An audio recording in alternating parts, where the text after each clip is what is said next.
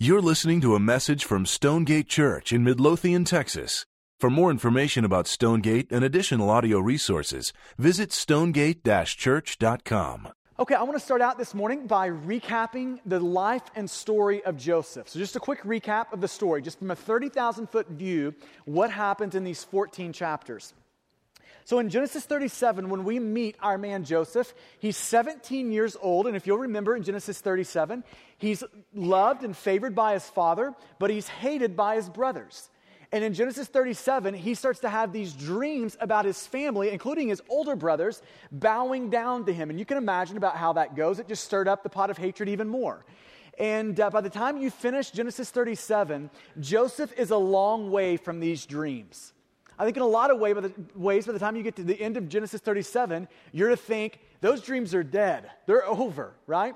And so by the end of Genesis 37, Joseph has walked into the premeditated murderous plots of his brother that ended by them selling him to some Ishmaelites as a slave who take him down to Egypt. And then you pick it up in chapter 39, and they get to Egypt, and they sell him in Egypt to Mr. Potiphar. And Mr. Potiphar wasn't just any man in Egypt. He was a powerful man. He was among the elites of Egypt. The Bible calls him a captain of the guard. That might be equivalent to maybe something like the CIA director, FBI director. He is a powerful man in a powerful position. And when you get into Genesis 39, the first few verses, you would think that, man, it seems like the sun is finally breaking through the clouds of Joseph's life. He raises, kind of ascends to power in Potiphar's home. He finds favor with Potiphar, and he's in charge of Potiphar's house. And then all of a sudden, it starts to rain again in Joseph's life, doesn't it? You remember Miss Potiphar? That should stir up bad thoughts in your mind when you think about her, right? So she falsely accuses Joseph of rape, and Joseph is sent to prison. And here we go again, Genesis 39. The main point is that the Lord was with Joseph. And we see that Joseph finds favor with the keeper of the prison, and he finds himself in charge of the prison, just like he was in charge of Pharaoh's house. And this wasn't just any prison, no. This was the king's prison.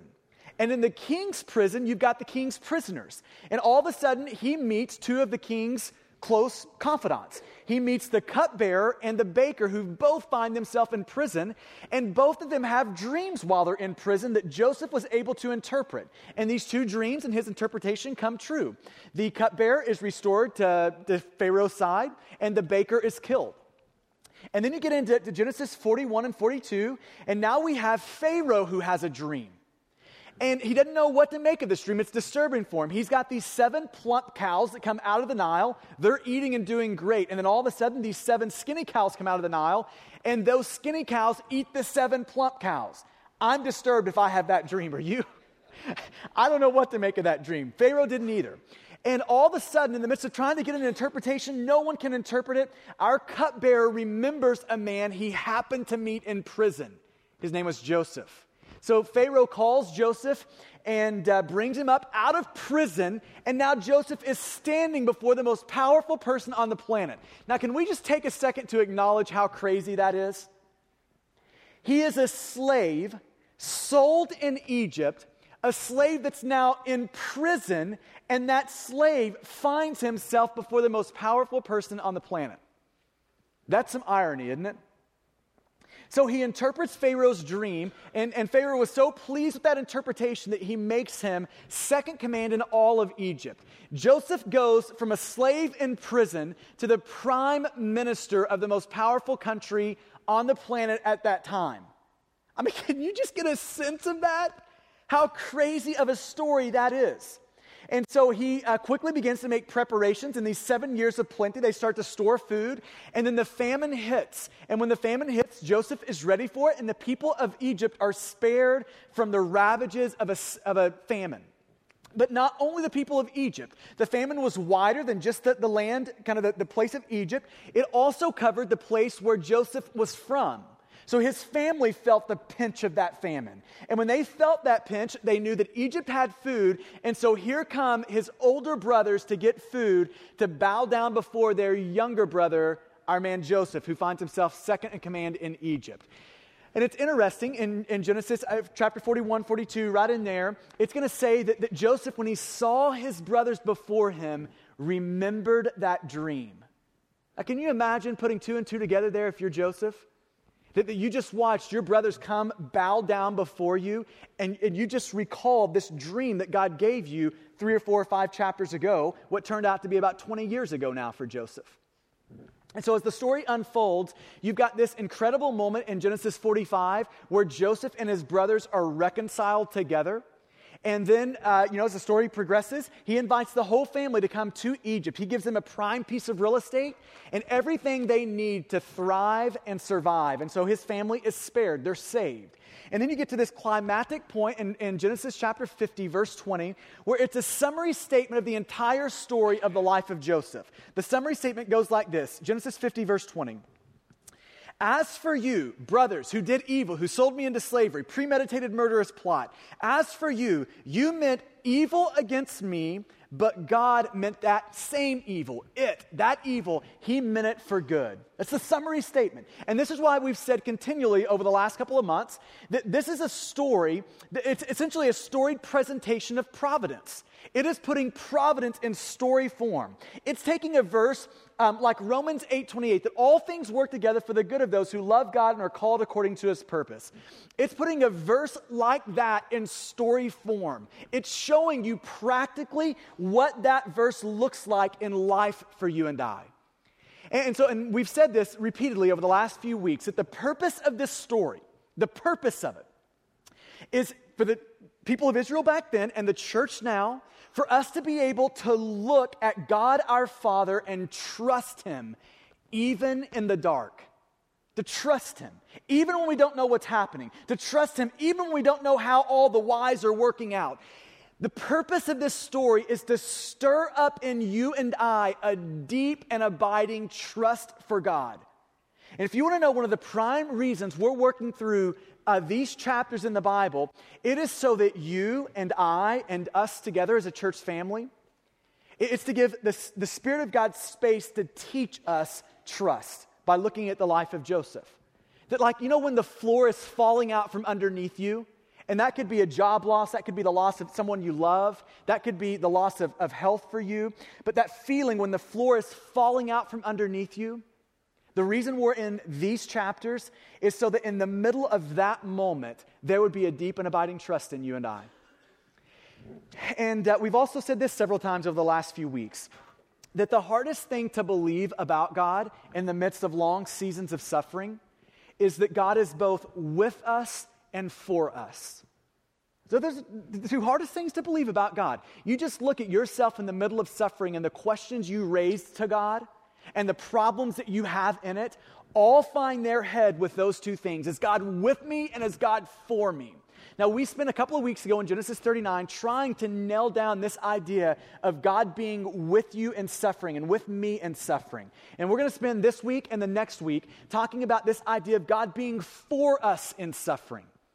Is God actually for us? Can we actually trust God in the midst of our suffering?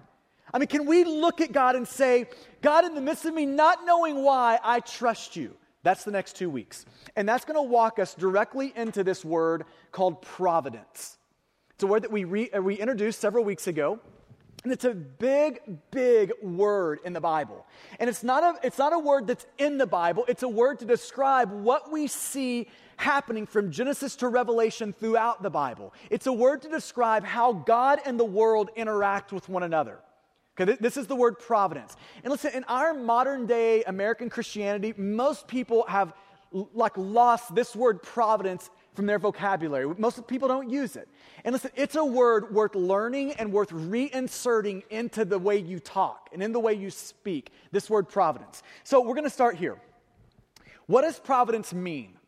What is, when we say the word providence, what is that? So this is providence defined. We need to get a working definition of what we're talking about in this idea of providence. So providence defined. I'm going to let the Heidelberg Catechism, written some 400 years ago by a group of Christians, I'm going to let it start the answer to this for us. In question 27 of that catechism, it goes like this. What do you mean by the providence of God? In other words, what does providence mean? What is the definition of it?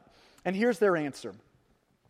The providence of God is the almighty and everywhere present power of God, whereby, as it were by his hand, He upholds, keyword, and governs, keyword, heaven, earth, and all creatures, all of his creation, so that herbs and grass and rain and drought and fruitful and barren years and meat and drink and health and sickness and riches and poverty, ye and all things come, not by chance, not by luck, not by random coincidence, not by chance, but by his fatherly hand.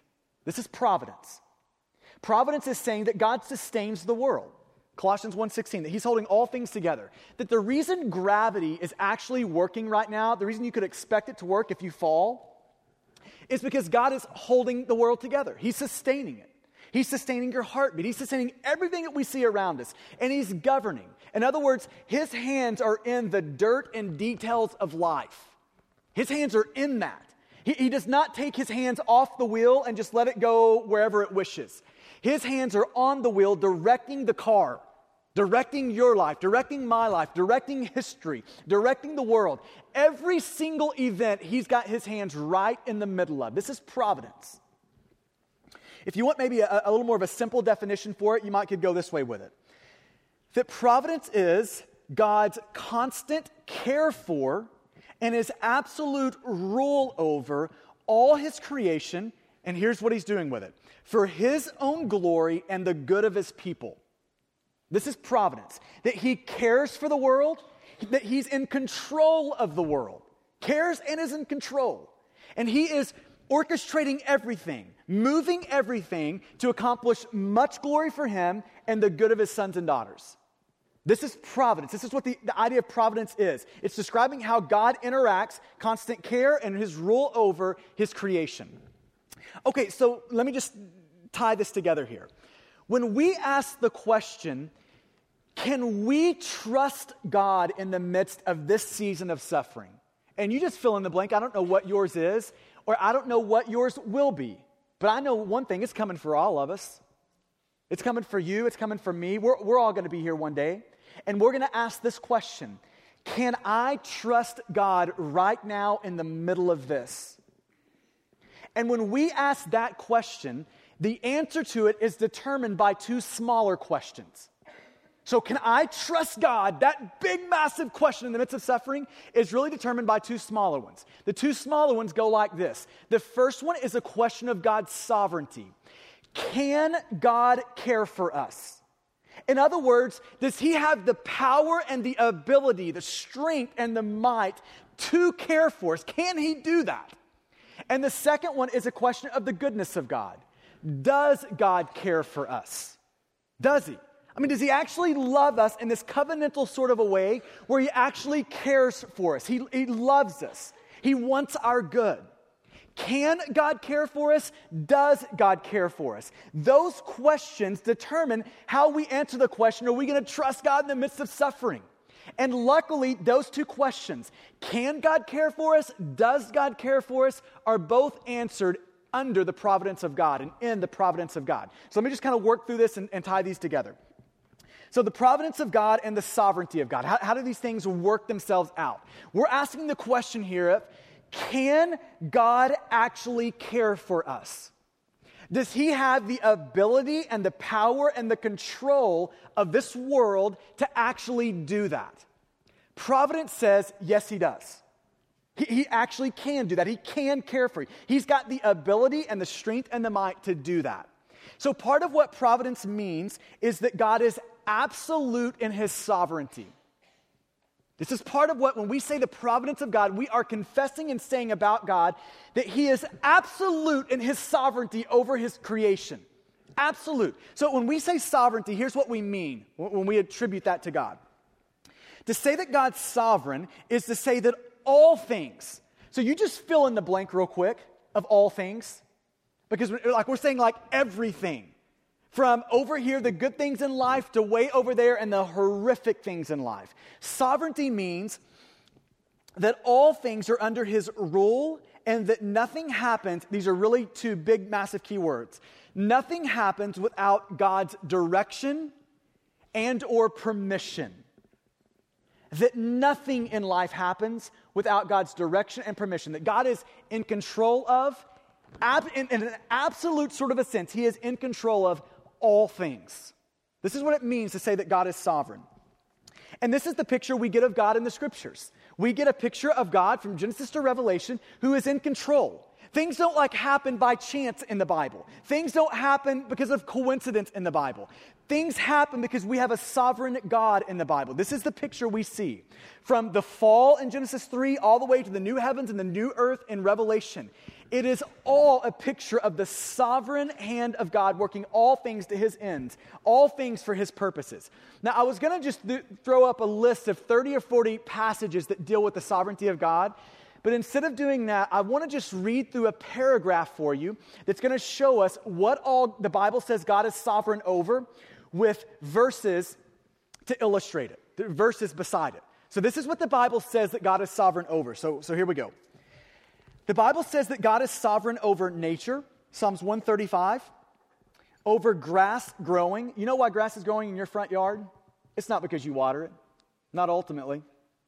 That plays a part. You know why ultimately it grows? Because God does it. Psalms 104. Disasters, Amos 3:6. Now that's an interesting category of things for God to be over. Disasters, calamities. The work of Satan, Job 1, that even Satan is on God's leash, that even Satan is a servant of the sovereignty of God. The fall of sparrows, Matthew 10. Something as little and insignificant as the fall of a sparrow, the Bible says God's over that. The rolling of dice, Proverbs 16. There's no such thing as coincidence. God is over all coincidence. The slaughter of his people, Psalms 44. The decisions of kings, Proverbs 21. Did you know that there's never been one decision that one king has ever made out from under the sovereignty of God? Not one. The affairs of nations, Daniel 2 and Job 12, the acts of men, Ezra 7, even the sinful actions of men. We seeing that? Not just the good acts, but the sinful acts of men. 2 Samuel 24, Genesis 45 and 50, Acts 2. The failing of sight, Exodus 4. Like when our sight goes bad, that's ultimately the sovereignty of God sits over that. When and where you live, Acts 17. God is over your gifts and talents, 1 Corinthians 4. Your physical appearance and personality, Psalms 139. The sickness of children. That God is over our health and our sickness, 2 Samuel 12. The loss and gain of money, 1 Samuel 2. The suffering of saints, 1 Peter 4. Hebrews 12. The hardening and softening of hearts, Exodus 4, Romans 9, Joshua 11, the completion of travel plans. You about to go travel over Thanksgiving? You get there, you know why you got there? It's under the sovereignty of God. James 4, the repentance of souls, 2 Timothy 2, the gift of faith under the sovereignty of God, Philippians 1, the pursuit of holiness is under the sovereignty of God, Philippians 2, the growth of believers, Hebrews 6, the giving of life and the taking of it in death, all of that under the sovereignty of God, 1 Samuel 2, and the crucifixion of his own son, all under the sovereignty of God. Here's what we're saying. There's not a molecule in the universe that finds itself out from underneath a sovereign God who controls it. Not one. There's not a cell. There's not a person. There's not a man. There's not a woman. There's not a king. There's not a nation. There is nothing in the universe that finds itself out from under the sovereignty of God. Now, let me press this one step further and say this. And that even includes your suffering and mine. That even our suffering sits under the sovereignty of God. Now, we see in that even calamities, even those things that come into your life that are devastating, even those sit under the sovereignty of God. Let me just give you a couple of illustrations to just make this clear in the Bible. A couple of passages. Lamentations chapter 3. It'll be on the screen for you. I threw this up in the NIV just because it's got a little bit more vivid language to this passage. It says it like this. Who can speak and have it happen if the Lord has not decreed it? Rhetorical question, no one. You can make all the plans you want to make, and unless the Lord comes through and does his thing, it doesn't matter. Doesn't matter. And then he goes on to say this, verse 38. Is it not from the mouth of the Most High, from God's mouth, that both calamities and good things come? You seeing that? It's putting under the sovereignty of God both good things and the calamities. Both of those two things. Job 1. Be on the screen for you as well. Job chapter 1. Could there have been a worse day in the history of human life than what Job had? I mean, it was terrible, wasn't it? So this is in one day, in a short span of time. Here's what happens in this one day. He gets word that some sort of a storm, a tornado, something, blew down the house where all of his kids had gathered, killed them all. He just lost his entire family, his kids, all of his children dead. He's got these raiding parties that have come down. They've killed all of his servants. They carried away all of his livestock. And to make matters worse, he gets boils that break out all over his body. This is one day in the life of our man Job. Now that's a bad day, isn't it? That makes any bad day we've had probably look okay for most of us in the room. This is a horrible moment and a horrible set of circumstances. But I want you to listen to Job at the end of Job chapter 1 talk about this moment in his life. So he said, basically responding to his wife and to God, "Naked I came from my mother's womb, and naked shall I return." And then listen to what he says here about God. The Lord gave. Now we all like that, don't we?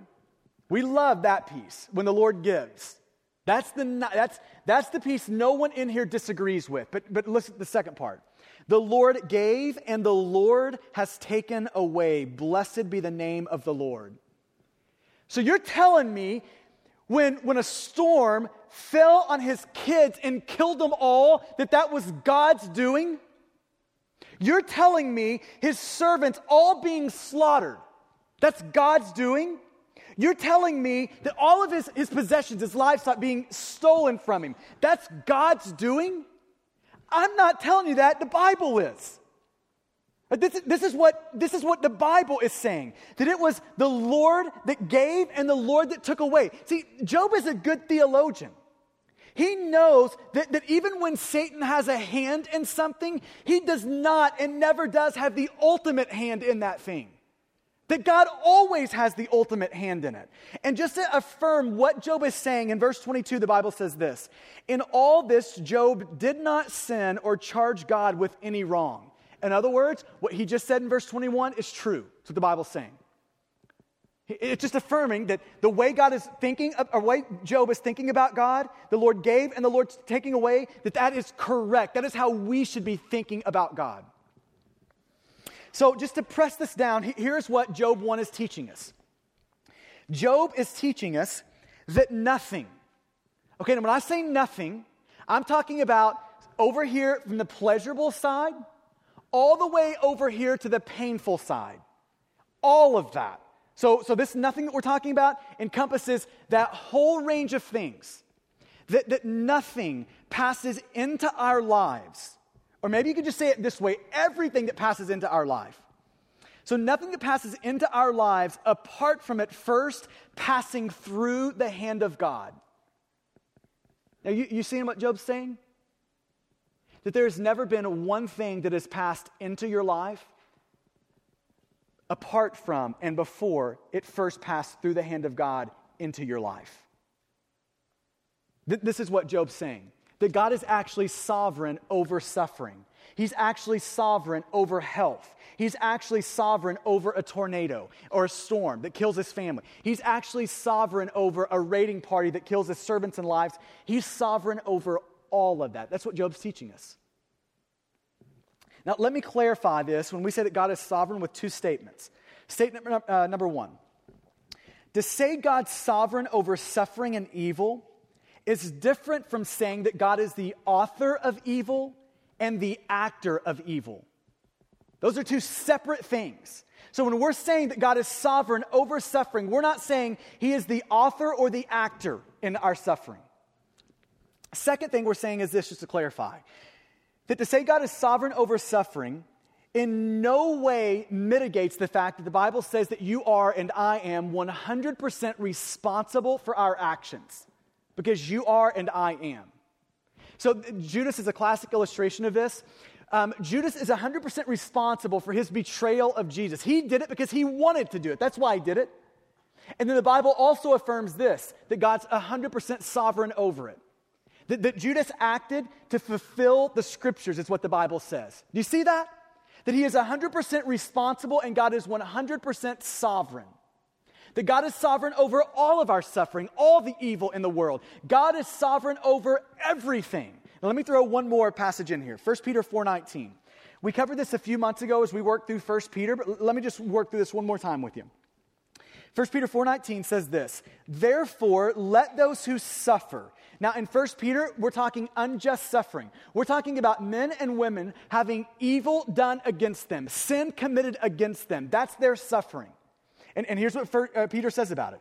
"Therefore, let those who suffer," and then these next four words are crucial, "according to God's will."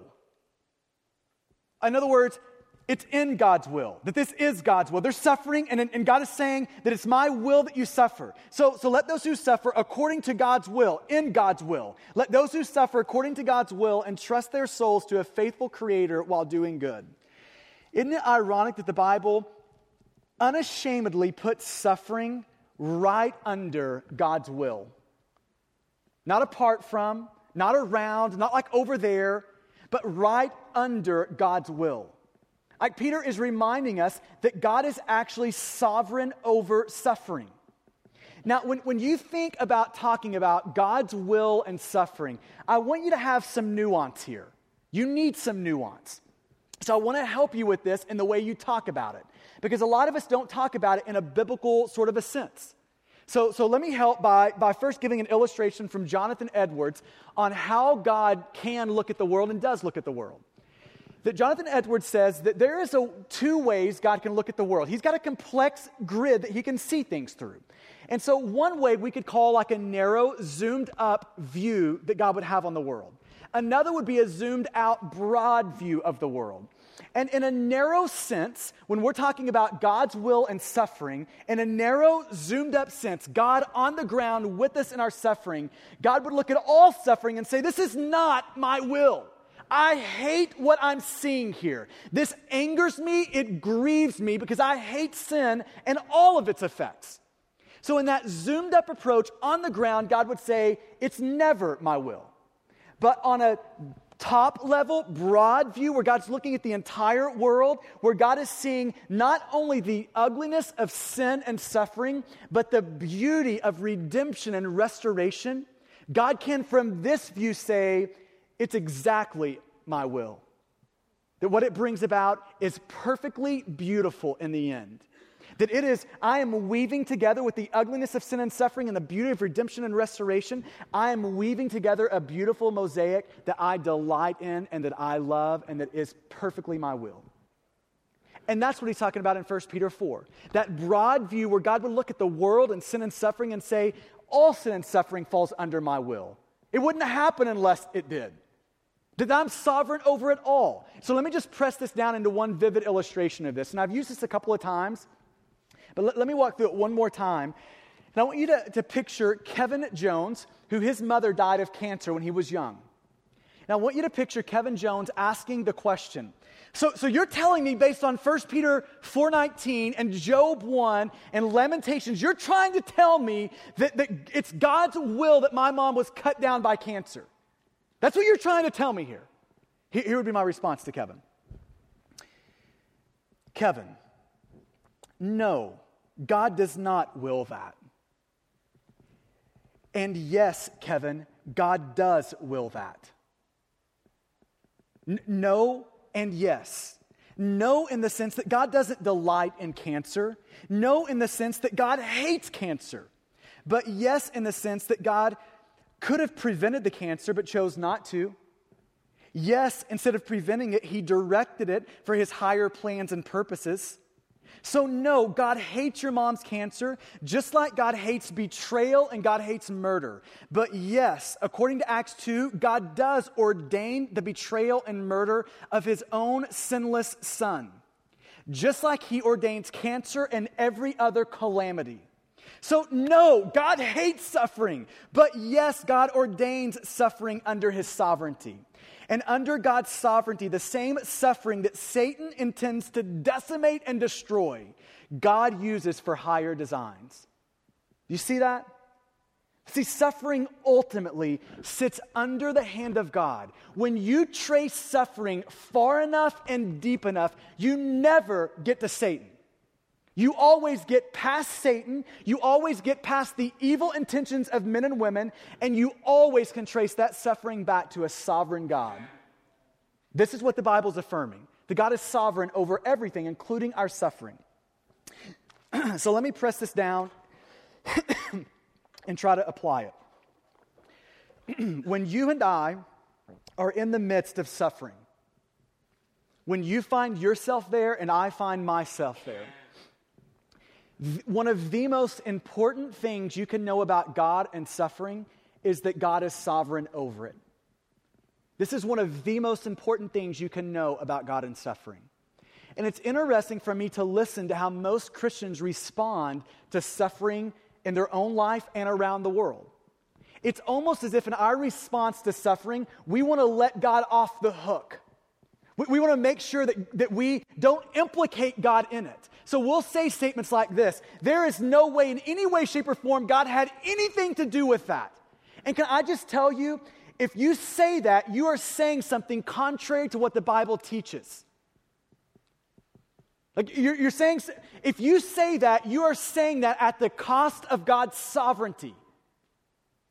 So to just say this on a positive way, the Bible is saying that God does have something to do with suffering around the world. He's sovereign over it. This is what it means to be sovereign. And listen, I think the intentions in that moment are good. We're actually trying to help people who are in the midst of it and struggling with sin and suffering. We're trying to help them by not implicating God. But here's the problem. It doesn't help them. It actually hurts them. See, suffering is not made more sufferable by thinking that God had nothing to do with it. Suffering is made sufferable by knowing God had everything ultimately to do with it. That's what makes it sufferable. To know that we have a God who directs it all for higher designs. To know that we have a God who is sovereign over it, in control of all of it. That's what makes suffering sufferable. See, if we decide that there is a molecule in the universe or an event of suffering in our life or in the world that is out from under the sovereignty of God, then here's the problem with that. God cannot care for us in suffering. The only way God can care for you in suffering and me in suffering is for Him to actually be sovereign over it. The only way that God can be trustworthy in the midst of your suffering, to be a comfort to you in the midst of your suffering, is for the God of the Bible to be sovereign over all of our suffering. That's the only way. And here's what Providence says for us, that God is over our suffering. And listen, we need to know that. If you're in the middle of suffering right now, there is going to be a moment where you have got to get driven, just imprinted upon the deepest part of your soul, that I have a God who is over it all. I have a God who is ordaining and orchestrating it all. Listen to one author as he describes the need for that in the midst of suffering, and this want of most Christians to try to not implicate God, to get God off the hook. He says it like this: pain and loss are bitter providences, but oh, the folly of trying to lighten the ship of suffering by throwing God's governance or His sovereignty or His providence, by throwing God's governance overboard. The very thing the tilting ship needs in the storm is the ballast of God's good sovereignty. You seeing that? This is the thing the ship needs to sustain itself in suffering, is the ballast of God's sovereignty, not the unburdening of this deep and precious truth. And I love this last statement. God's sovereignty becomes the pillow that every weary saint can lie down on. It actually becomes a comfort for us to know that God's in control. This isn't Satan in control of my life and how things turn out. This is God who is ultimately in control, orchestrating and ordaining everything. And this truth of God's sovereignty is telling us this, that in the midst of suffering, God can care for you. He has the ability, the strength, and the might to do it. So that's sovereignty and providence. Can God care for us? Yes, He can. Now here comes the second question. This is providence and the goodness of God. So we've got the idea of God can care for us, but here's the bigger question, is does God care for us? I mean, does He actually love us? Does he have a heart that is bent around us? Is he actually working for our good in the midst of it? That's the question. And Providence says, yes, he is. And yes, he does, that God actually loves you. So this is what Providence is teaching us. Not just that God's in control of the world, but that God actually does care for you and me. So the question is, how do we know that? In a word, we know that because of the gospel. That's why. We know God's love toward us because he sent his son for us. You see that? Here's how you know that God loves you. Here's how you know about God's love towards you. It's because he loved you enough to send his son for you. That's how we know it. Okay, this is what 1 John 4 teaches. It's going to be on the screen for you. 1 John 4:9 says this. In this, the love of God was made manifest, or it was shown. The love of God was shown, made manifest among us. Here's how it was shown. That God sent his only son into the world so that we might live through him. And in this is love. Like in this act of God sending his son to the world, in that is love. Not that we have loved God, but that God loved us and sent his son to be the propitiation for our sins. Now, that's a big word that conveys this big reality. That on the cross, propitiation means on the cross, Jesus drank every bit of God's wrath that you and I deserve. That he took every bit of God's fury over your sin and my sin. He drank it to the last drop. That Jesus took every punch of the wrath of God so that you and I, as God's sons and daughters, would have to take no punch from God. That's what propitiation means. If we want to see a picture of God's love for us, then we need to get into our mind God sending his son for us. We've got to start to see Jesus. We've got to start to see the cross. We've got to start to see that God sent his one and only son to live a perfect life in place of your very imperfect life. Do you know that? Like all of your failures, Jesus perfectly fulfilled the commands of God in your place. That on the cross, God packaged up every sin in the world. Packaged it all up. Your sin, my sin. He packaged it, all of it, and poured it out on Jesus on the cross. Rose him again from the dead on the third day. This is what we've got to see. If you want the most convincing proof that God loves you, it is that he sent his son for you to alleviate your greatest need. I love how Jerry Bridges puts it. Calvary, or the cross, is the one objective, absolute, irrefutable proof of God's love for us. You know that?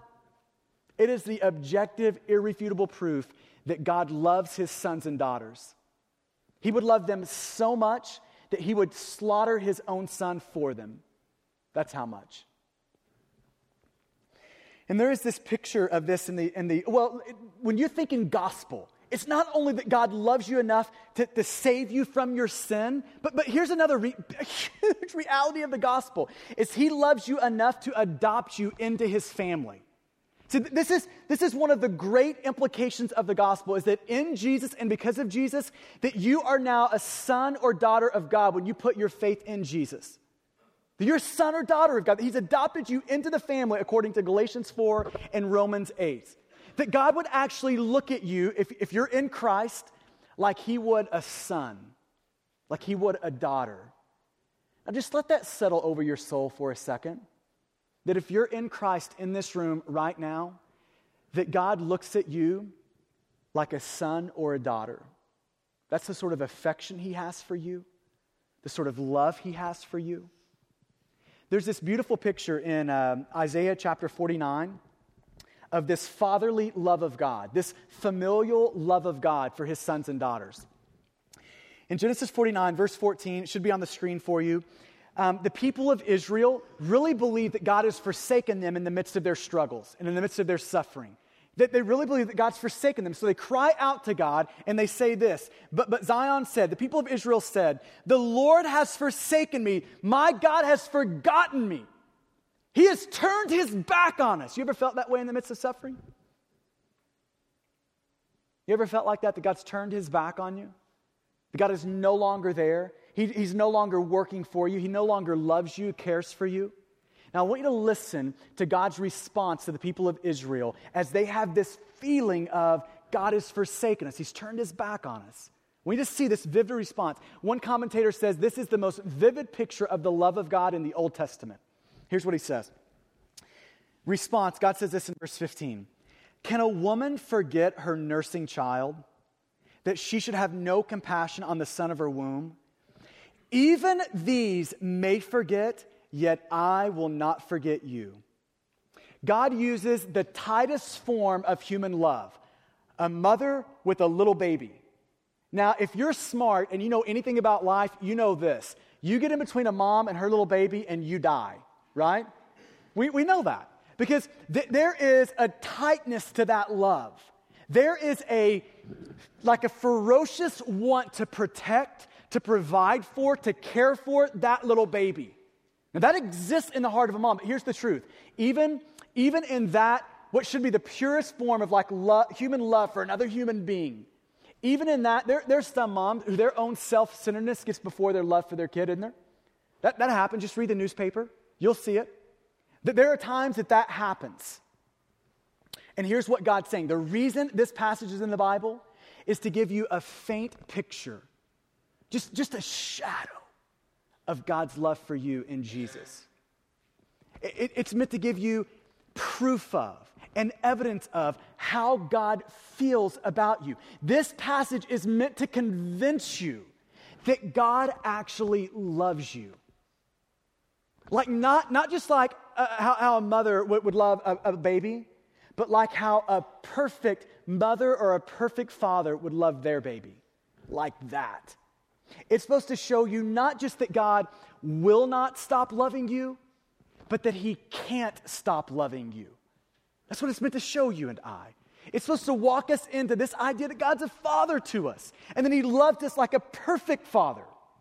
Now, it's only in that sense and in light of that, God loves us like he loves a son or a daughter, like he's a father to us.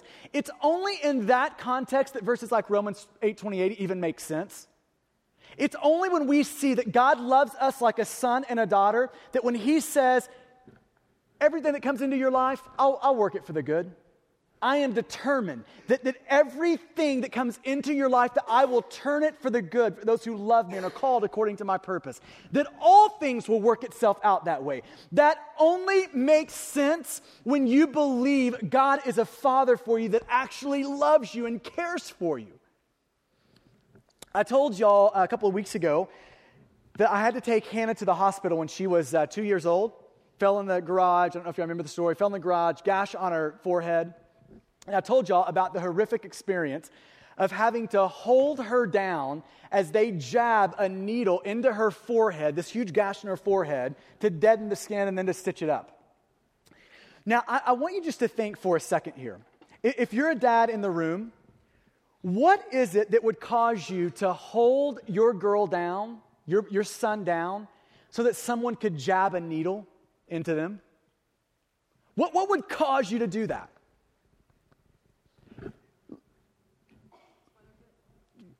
For their good.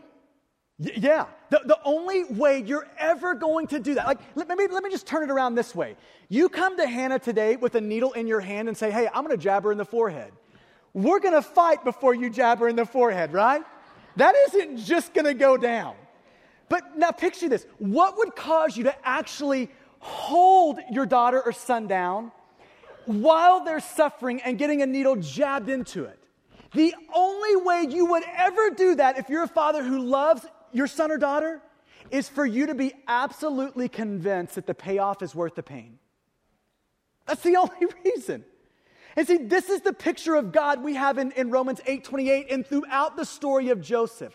We have got a God who is a father to us, who promises us in Romans 8:28 that I will never hold you down in suffering unless the payoff is greater than the pain.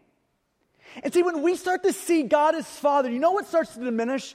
When we start to see God as Father, we don't have to search for all the answers why in suffering. And here's why. Because we know the God as Father who knows all the reasons why. See, that's what we have to know in the midst of suffering. It's not the reason why are cold comfort for you and I. What we have to know in the midst of suffering is God as Father, and trust that God as Father actually knows why. That He loves us. That's what we've got to believe and know. And here's what Providence is teaching us. God actually loves you like there is no one else to love on the planet. That's how God loves you. In the midst of your suffering, that's how God loves you. When the floor falls out from underneath you, God loves you like there's no one else to love on the planet. Okay, we'll land the plane with this. What should this, like, awareness of the providence of God, what should it produce in us? Like, what does providence produce? See, the goal is not to fill your head with more information. That is not the end game here. The end game is to try to answer the question, what should knowing that God that can care for us and that He does care for us, that He's actually sovereign over suffering and good in the midst of our suffering, what should that produce in the life of a son or daughter of God? That's the question. The Heidelberg Catechism answers that question like this. This is question 28, right after the definition of providence. It asks this question and answers it. What advantage is it to know, or what advantage is it to us to know that God is created and by His providence does still uphold all things? So what advantage is it for you to know that and for me to know that? Here's the end game. It's not just so you'll know it, just to give away the answer. It's not just so you'll have some random facts in your head about God and suffering. Here's the purpose. The answer, that we may be patient in adversity. You want some of that? See, the providence of God is what gives us that.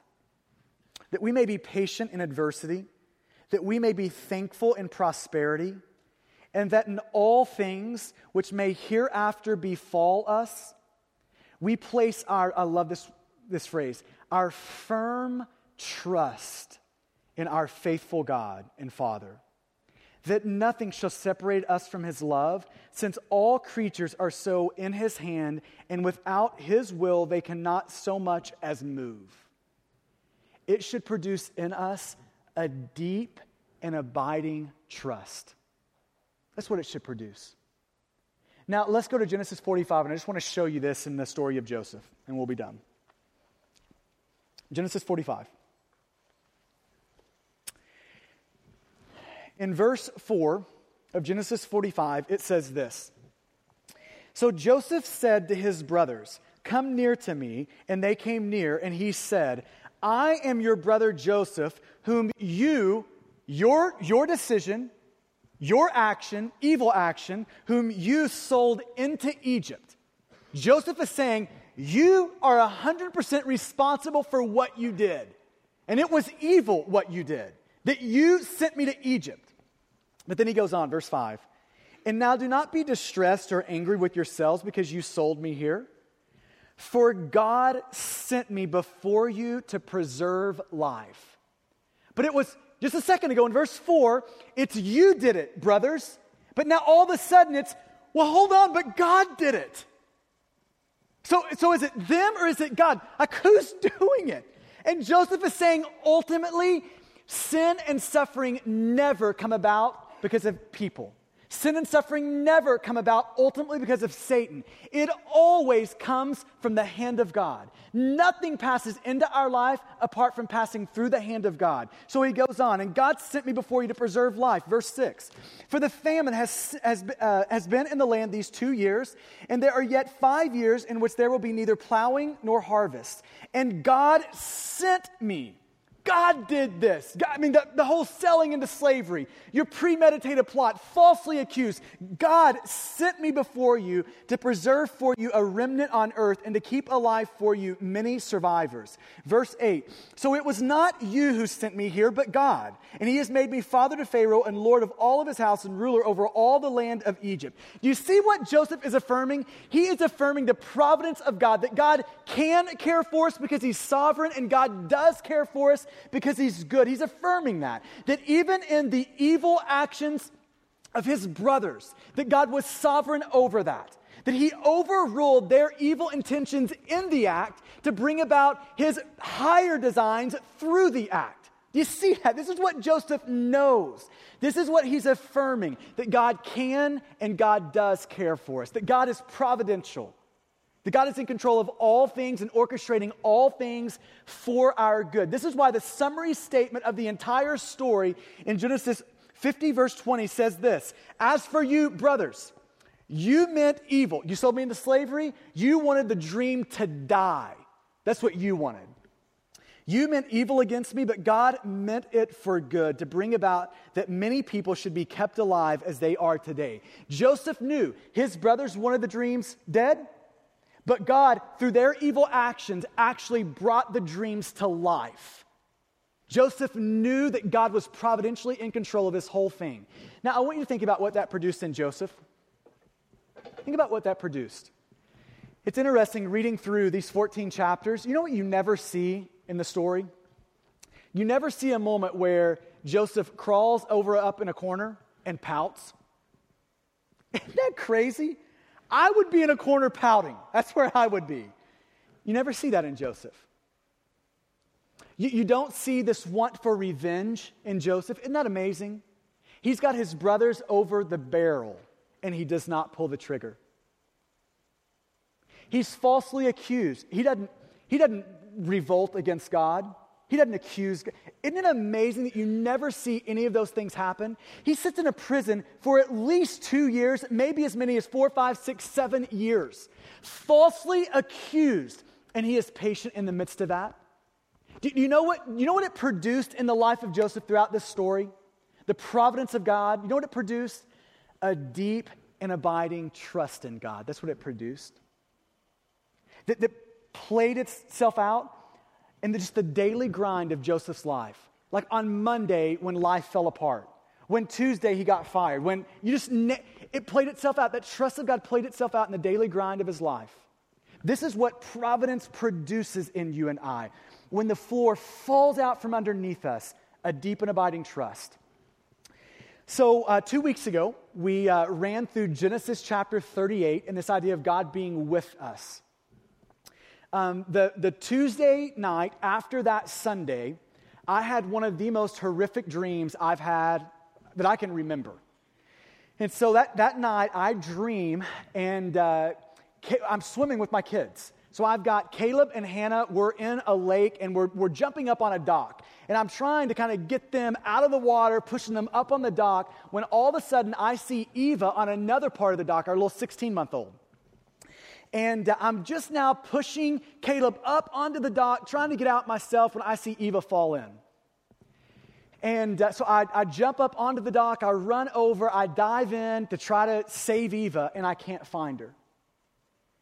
And I dreamed, and it was just as vivid can be, that she drowned in that lake with me searching for her. I wake up on Wednesday morning, and I'm on my way to work, where that dream, I'd forgotten about that dream reappeared. And it was as vivid as if it had just happened. It's what it felt like to me. And it was so interesting just to watch what was going on inside of me in that moment. This was just after we had prayed that God is with you, or, taught through God is with you in suffering. And stirred up in me was this revolt against God. That God, if that happened, I don't know that I could love you. I don't know that I'd want to be around you. I know I couldn't trust you. I know I'd be bitter against you. Now, these thoughts just flood through me. And for the next 2.5 days, I'm telling you, it was like war inside of me as I would think about that imagery of my little girl drowning, me trying to save her, can't find her, and where's God, what's God doing in the midst of all of that? And so that Friday, I have to write a sermon. Yeah, you put yourself in those shoes.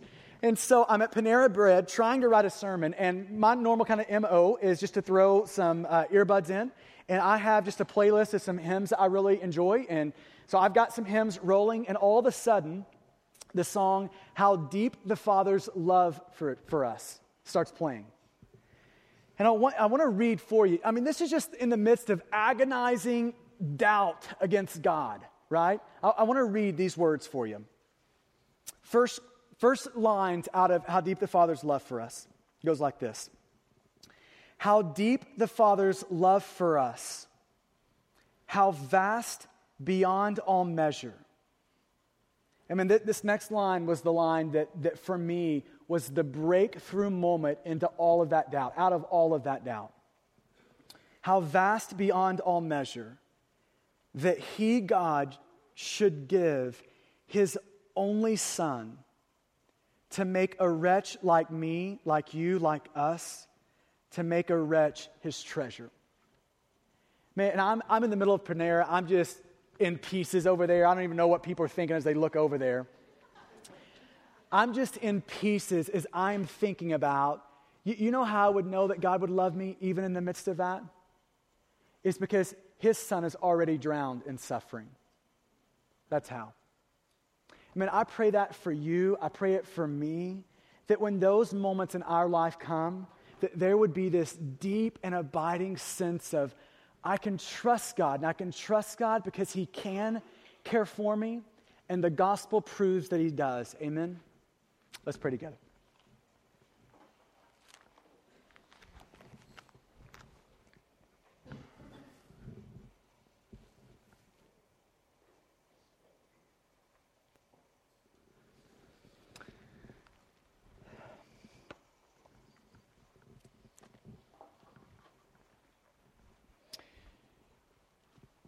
I just want to give you a second to allow the Spirit of God just to press that upon you this morning. And I you know, before we start singing, I just want to make this one part clear in the room. That if you're kicking the tires on this whole Jesus thing, if there's never been a moment where you've stepped across the line of faith, held up your life and said, God, save me. I need you. Save me, God. If there's never been that moment, then I don't want you to be confused in what I'm saying this morning. What I'm saying this morning about the providence of God not only having the ability to care for us, but that God actually does care for us, that is directed to sons and daughters of God. That is directed to those men and women who have entered a covenant relationship with God, who God has saved. That is who that is directed to. Romans 8:28, all things work for the good of those who love God, who are in the family of God. And so if this morning, if you want the providence of God to work for you, His control over all things working for your good, if you want that, here's the first step in that, is you've got to become a part of the family of God. You've got to hold up your life and say, God, save me. And here's the great news of the gospel. He will save you today and adopt you into His family. Today, He'll do that. And for the rest of us in the room, if you are a Christian, then can I just remind you this morning, can I just allow the story of Joseph to remind you, God can care for you, and the gospel is irrefutable proof that God does care for you. So God, we love you. God, we're thankful for Jesus, and we're thankful for all that Jesus has secured for us on the cross. How He has secured a love from you to us that can't stop. And God, I pray for my friends in the room this morning, for my own heart, that I would feel that and that it would produce in us an abiding trust. It's in your good name. Thank you for listening to this message from Stonegate Church, located in Midlothian, Texas. For service times, additional audio and study resources, as well as information about our church, please visit us at stonegate-church.com.